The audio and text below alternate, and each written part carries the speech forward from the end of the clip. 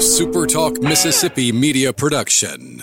Find your new ride at Kia McComb's all-new location at the corner of I-55 and Highway 98. Come find out why McComb loves Kia McComb at the corner of I-55 and Highway 98. Right on the corner, right on the price.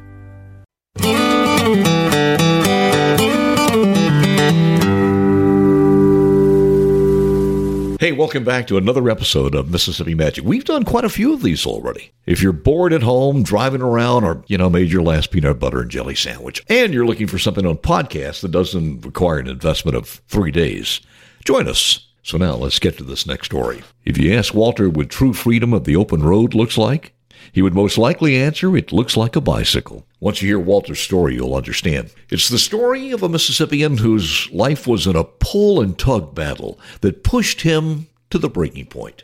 For a lifetime of treasures left behind and a path that gives wisdom to future generations, wisdom about following their dreams, Walter's story needs to be told.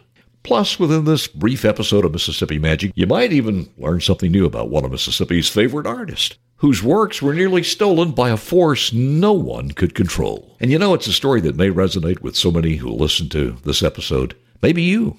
An incredibly talented man who was pushed to the very emotional limits in a struggle to choose a career he loved over one that provided income without satisfaction. But first, some things you can control with the help of Davini Equipment. The Davini Equipment team at both locations are gearing up for spring. If last season the jobs were bigger than what you could tame, like an undersized mower for an oversized job, then why not begin today to solve that problem for not only spring, but for years to come? Come on, it's time. Davini Equipment has the price, the service, the financing, and the selection to make this the spring that you look forward to in tackling that job and giving you more time to accomplish other tasks. Davini Equipment is on Highway 51 North in Madison and 1023 Davini Drive in Jackson. Also as close as DaviniEquipment.com. Check them out.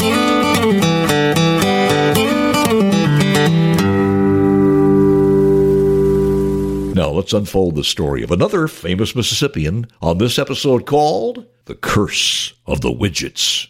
Walter was a product of the South. His mother was a member of a prominent Crescent City family, and his dad was a successful broker. Walter was a smart kid who had a passion for expressing himself through drawings and paintings, a trait most likely inherited from Mom because she was a pretty accomplished artist herself. Talents his parents recognized and with some modicum of success were able to refine with further education. Walt got a train ticket from New Orleans to New York and enrolled in one of the most celebrated institutions called the New York School of Fine and Applied Arts. Success there won him a scholarship to Penn Academy of Fine Arts, and from there to a traveling scholarship to France for 4 years. Walt studied the masters before making a decision to come back home. Back home where he missed the feel of the sand and the waves of the Gulf beaches, watching the pelicans on cruise control and formation inches above the ocean. He joined his brother in a business that nearly drove him crazy. I'll tell you why. You see, Peter, Walter's brother, owned a pottery shop, and, Walt was talented in painting the pottery, from plates to flower vases. That's what they were called because they were relatively inexpensive. Today, those same treasures would be called vases. A short while later, the business expanded to include a ceramic figurine edition, and that kept Peter and Walter busy. But maybe in the classic case of success being your downfall, Walt's path was not the one of his choosing. When demand increased for Walt's figurines, he started a business with his younger brother, James. He did that not to fulfill his artistic expression on some tourist souvenirs, but to make enough money to marry Agnes, the art student he met in college. History shows she would later put in writing an account of their marriage in both the good and turbulent times. For Walt felt trapped by Agnes, by James, by the success of figurines, not just upset, but emotional overload. A man so distraught in watching his life, his talents, his passion, his calling, all slip by day by day by day on something as commercially insignificant as widgets. In that one word that he described the final product of his talents, his studies abroad, and his life to this point, that one word described the emotional overload. Widgets. The product of Walt's existence on the Mississippi Gulf Coast. It was in that memoir of their life together that Agnes revealed the pressure of Walt's anger and feeling almost imprisoned by the circumstances he couldn't control that kept him from his passion of painting. Of course, most of you know that Walt is Walter Anderson. Certainly, if you grew up anywhere on the Mississippi Gulf Coast, you know his story and you know his works. And if you appreciate Mississippi art and history, Walter Anderson was one of the giants. His style was as incredible and unique as Walter himself. Now, about a year after his marriage to Agnes, there was an art appreciation program called the Public Works of Art Project. They came to Walter with an offer to paint a mural in the auditorium at the local school in Ocean Springs. That he did. It was the escape valve he needed to release the increasing tensions building inside him because of the curse of the widgets. Now, for the next 4 years, from the confines of his home on the Mississippi Gulf Coast, Walter Anderson produced some of the most exquisite artwork in the nation, some that are on display in prestigious art galleries outside Mississippi as well. From brilliant oil paintings that depicted scenes in history to commissioned portraits, and a mastery use of watercolors that brought to life the treasures of the Mississippi Gulf Coast, from birds to butterflies and wildflowers. The mural was a needed expression of talent for Walter, but it wasn't enough to pay the bills. And ultimately, Walter was forced to return to the curse of the widgets. While viewed by others as a beautiful figurine, to Walter was nothing more than a symbol of failure. Tension grew between his passion, his wife, and the ultimate path of his life. There did come a breaking point. It came for the famous Mississippian in 1937. The first blow was a turn from excitement to disappointment when he was asked to paint a second mural. This one surely would put his art career in high gear to profitability. It was a commission for a massive mural in the capital city's courthouse. History includes a bit of disagreement as to what happened. Maybe it was just political red tape, or some bureaucrat in Washington, D.C., who had no appreciation for art. Whatever it was, he received word that the project he wanted so badly was canceled. That couldn't have come at a worse time for Walter Anderson. His father died, and after that, Walter's health became even worse from lingering bouts of malaria, all of which exacerbated his ongoing depression as much as the curse of the widgets that he was forced to produce to survive.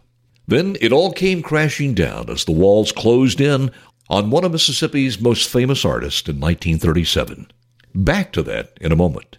He did survive. History shows the light at the end of the tunnel was about 4 years later when he moved to Gaucher, a country estate of Agnes's father.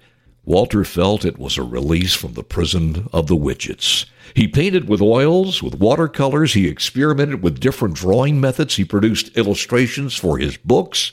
And for a while, things were looking up for Walter. But still, years after coming to grips with the juxtaposition of joy or job, painting or profits, Walter finally had the answer. He left everything and everyone behind, bundled his brushes, packed his paintings, and moved back to the simple cottage at Shearwater on the Mississippi Gulf Coast. Ironically, the same place where the dreaded curse of the widgets began. And there he lived and celebrated the joys of painting for the last 17 years of his life. In that solitude, Walter Anderson had only himself to answer to. There was some compromise.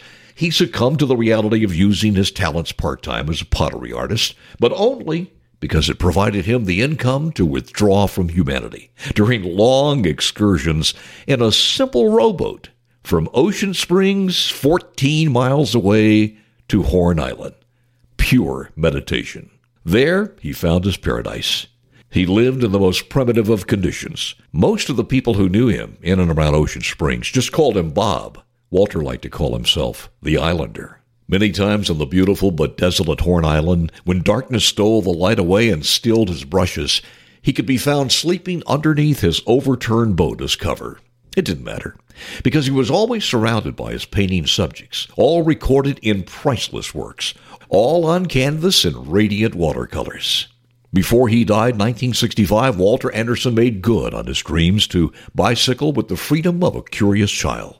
Quoting him, he once said, "A bicycle seems to leave no room for other evils." He would know Walter took bicycle rides that accumulated thousands of miles, abroad in China, in Costa Rica, at home from New Orleans to New York, Florida to Texas, all chronicled in vivid details of logbooks as only Walter Anderson could describe. Future generations will continue to know the story of Walter Anderson's life on the Mississippi Gulf Coast, even if an epic storm named Katrina tried to take it away. As many of you know, in 2005, some priceless treasures from watercolors and manuscripts were destroyed, and the very building constructed to safely protect them from the past experience of Hurricane Camille, August 17th, 1969. Walter Anderson was an exceptional Mississippian whose talents would have never been known had he not shaken the curse of the Widgets. From a 2007 documentary, here's a bit of insight into their father's genius, insight offered by his son John and his daughter Mary. He moved with the seasons. He moved with the sun and the moon and the tide.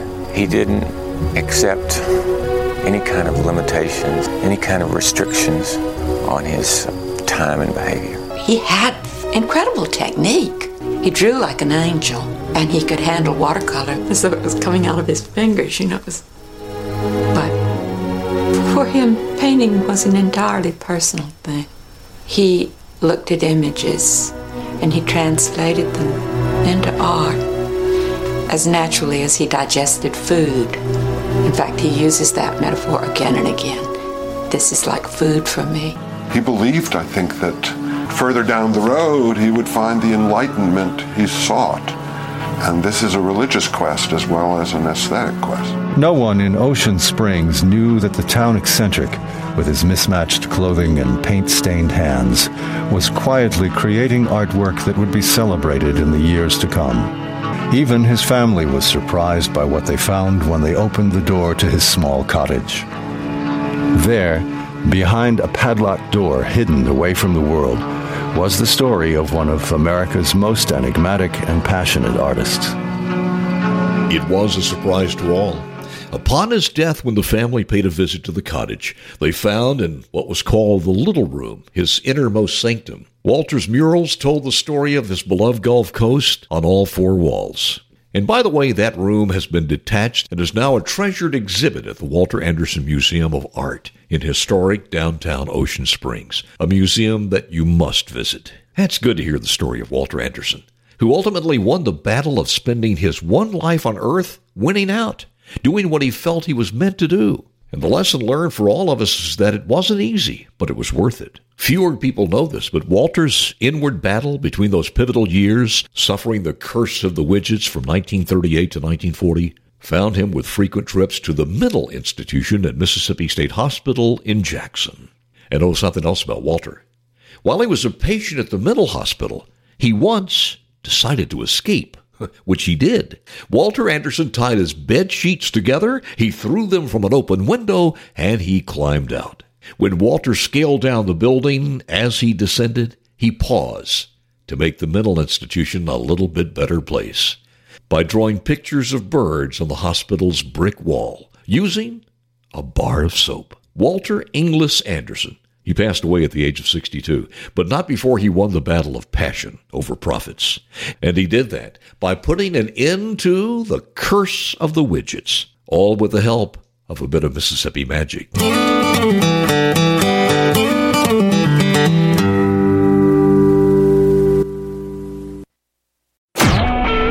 SuperTalk Mississippi media production.